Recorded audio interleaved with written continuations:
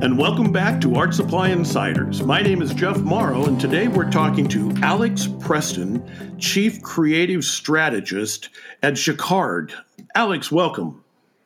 Thank you very much. Thanks for having me. I'm happy to be here. Oh, my pleasure. So what the heck is a Chief Creative Strategist? That's the sort of title you get when you have an illy defined role and you have to do all sorts of different jobs, I think. I made that. I made that up. I looked online to see what best fit my skill set and what I bring to the table. And so I just kind of picked that out of a hat. But it does speak a little bit to my role at Jacquard, which ranges from everywhere to I do all the trade shows and a little bit of selling, and I am the head chemist of research and development at Jacquard. And, it's one of those things. People think that Jacquard is a huge company sometimes. It is really funny when I get complaints and people are like, a company your size shouldn't have issues like this. But it's smaller than you would think. There's probably, 15 or 20 people that do all of the office stuff, and then there is quite the production staff is getting bigger and bigger. We probably have more than 60 people now. So we're a growing company, but we're still not a multinational conglomerate exactly. Well, with the amount of products that you have and as good as your products look on the shelf, you're right, it does look like a very large company. So tell me a little, how did you get involved with Jacquard? Oh, yeah, it's a pretty interesting story. So I have been in the art supply business I'm 40 years old, and I've been in the art supply business around 35 years or so. My parents own an art supply store. So I grew up in the business, and it's third generation now because my brother is actually running it now. My grandparents opened it in the 40s, and I've been doing art supplies my entire life. I've been an artist my whole life. But I was in between. I've done all kinds of things because I am actually a trained chemist. I have a master's degree in biochemistry. And I was really pursuing sort of an academic track at one point in my life. And I sort of quit that. And when I was in between things, I went and worked for my parents again. And while that happened, our president, who was transitioning from being the son of the owner of Jacquard to the owner himself of Jacquard, because Jacquard is a second generation business. Asher Katz showed up at my parents' store, and he had this, we call it a staff training, and you go through all the products and kind of tell everybody everything about our products. And we have something like 4,000 different products. Yeah. So it's quite dense. It can be quite dense. But I remembered every single word that he said. And the thing is, I've been making T-shirts. I have a T-shirt that says, I went to Alex Preston's birthday party in 1992 that I made for my entire class. I screen printed it, and it was with some of the brand new glow-in-the-dark screen printing ink that came out at the time. And so that was super exciting. And I started making all kinds of T-shirts. So I would make T-shirts for my friends' bands in high school, and so on and so forth. And then eventually I started making one-of-a-kind T-shirts. So I was like hand drawing them, and I actually got into airbrushing as well, and screen printing, all these different techniques. My current boss showed up at my parents' store and gave this spiel about Jacquard products, and I just instantly knew that I wanted to be associated in some way. And I kind of told him about the stuff that I was doing. And when he came back the next year, I had used this new product. It's not new anymore because this is 8 years ago. But we have something called Color Magnet, which is a dye attractant. And so it absorbs dye from the surrounding water and super concentrates it wherever you put it. It gives you a really soft screen print that doesn't feel like it has a layer of paint on it. Mm-hmm. And so that just came out when he came and talked to us. And so I used it all year long. And when he came back, I showed him the stuff that I made, and he was like, "Hey, do you want a job?" And so, and the rest is history. Rest is history. And I've been with the company, it's either 8 or 9 years. I've done all kinds of stuff from, I used to do that same job where I would go to a lot of retail stores and sort of give them a rundown on the products, because there is this mystique around Jacquard about what exactly do we have, how many different lines of paint do we have, how many different lines of dye do we have, what's the difference between dye and paint, and so on and so forth. One of our most popular products is an oil painting medium. Dorland's wax medium is a cold wax, and people don't even realize that we're the ones who make that. That's our number one selling product right now. That's something that's always funny to talk about, because we do cover such a wide range of products that anytime there's a trend, we're actually well positioned to take advantage of it. It's the same thing with alcohol inks a few years ago. Alcohol inks for us were one of the worst selling products for probably 10 or 15 years of anything we sold. And then starting about, 7 or 8 years ago, they got really hot and they just kept getting hotter. And then they're still one of our best selling products. So tell me very quickly, how long has Jacquard been around? It's funny. It's almost exactly the same age as I am. Even though I didn't have any association back then when I was a baby, but it's either 1980 or 1981. And the official name of the corporation is Rupert Gibbon and Spider. Wow. So Michael Katz started the company, and that's Asher's dad, and Asher Katz is the current owner. His dad, they did that transition maybe 6 years ago, and so I was kind of in on that a little bit, and was sort of the first person Asher brought on himself to kind of help out with the company. But the funny thing is that it started as, like a lot of businesses do, as a thing that Michael did in his garage. And so he was literally buying dyes and then making silk painting dyes in his garage and shipping them out. I don't know how familiar you are with older companies, but Decca, which is still a fabric dye brand in Europe, Michael worked for them, and then they had a sudden death where the owner of their company died, and his wife decided, we're just not going to mess around with distribution in America anymore. We're going to focus on our core business, and that's actually how Jacquard got started, because Decca sort of left the space, and there was this opening for a dye company. And so Michael started out as a dye company, and he was selling mostly silk colors, our red and green label silk colors, and then slowly just added to that. And Procyon dye was one of the big ones he added right away at the beginning, and that is, of course, tie-dye dye. And Michael he invented the tie-dye kit. He was the first person to ever put it all together in with bottles and everything, so he had everything you needed. And so that was a huge hit for Jacquard, and basically was the foundation of the business for years and years and years. And it's still a good seller. Absolutely. But as things have gone on, Michael is sort of he's an idea man. And so he thinks of things and then he wants to make them. And that's exactly what happens. And so that's why our product offering is so sprawling. Every time he sees something cool, he wants to get into that too. So let me ask. So Jacquard offers so many different types of dyes and paints. What's the difference between dyes and paints? This is something that is really poorly understood in the art materials industry. People are really familiar with certain things. Some words have become really popular in the past 20 years or so, especially like archival, acid-free, these kinds of things.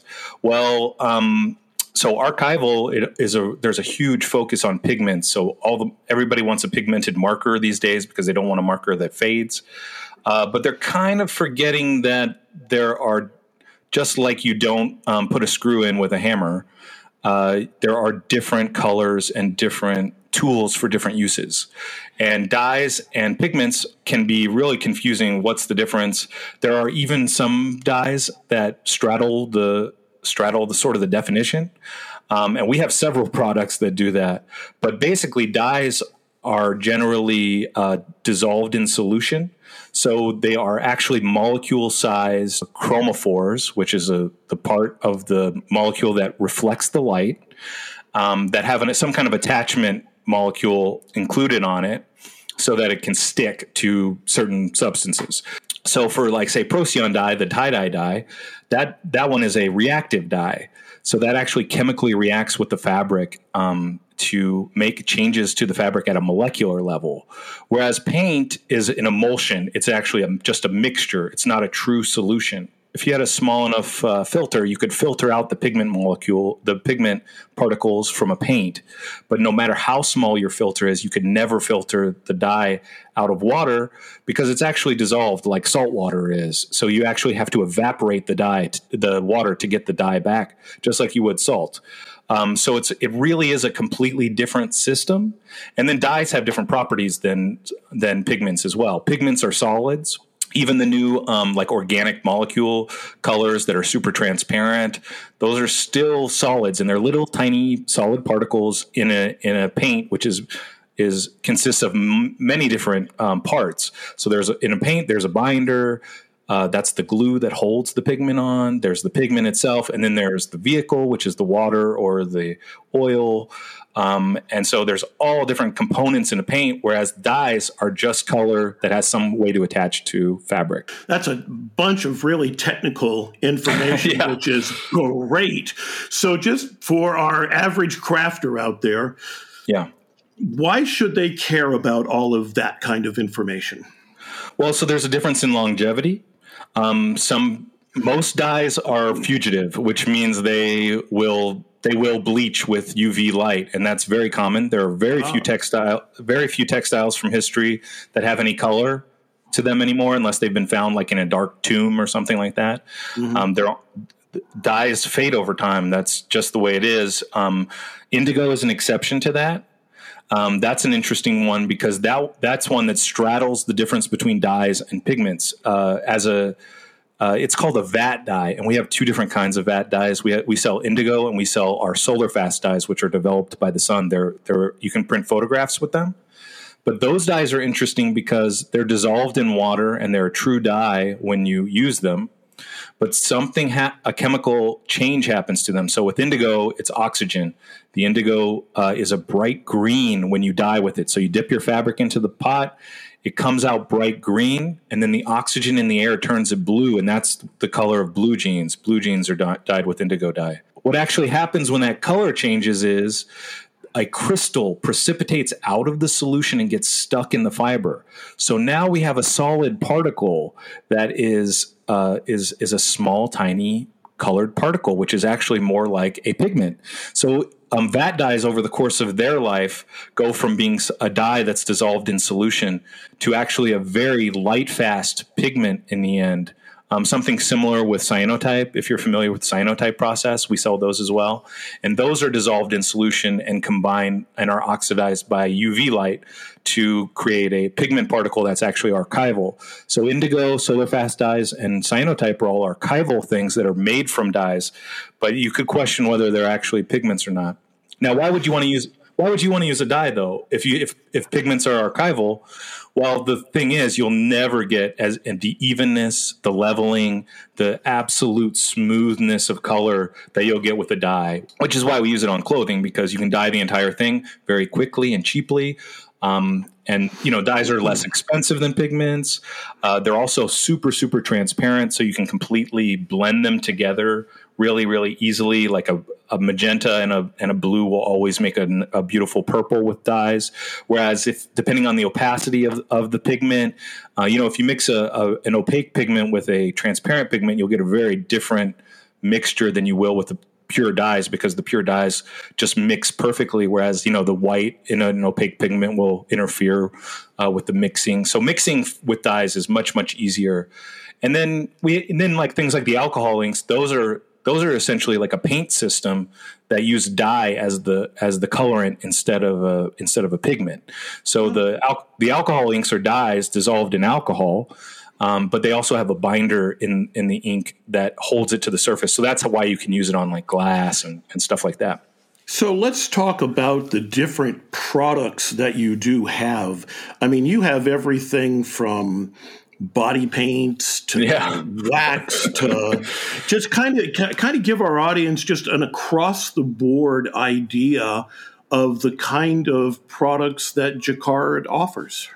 Right. So we sell 7 different lines of fabric paint and they all have different properties. So we have our textile colors, which are very soft on fabric, so they feel super nice, and you can hardly tell they're there. Dynaflow, which is like an acrylic ink, it's like a watercolor for fabric, so it bleeds on fabric. We have Neopaque, which is an opaque paint on fabric to cover things up, and then Lumiere is one of our most popular paints. That's a metallic paint that goes on and is super reflective. Those are mica-based pigments. And then there is airbrush paint, which is great for shooting through the airbrush gun, and those come in opaque and transparent colors and fluorescent colors. And then we have screen printing inks, which are also pigmented. We have our Versatex line, which is sort of a student grade a screen ink, but I actually love it because it feels so soft. It's like the textile color. It has a super, super soft, breathable hand, so it doesn't feel like you have a piece of plastic on your chest when you screen print with it. And that one's really nice. And then we also have a professional line of screen inks, the JSI, Jacquard Professional Screen Ink, and that's a really special, that's one of our most special paints because it has a medium that has less than 10%. It's a water-based paint, but it has less than 10% water in it. So it can be used on hard surfaces like glass and plastic and metal even. So we have different, we really ascribe to the different tools for different uses.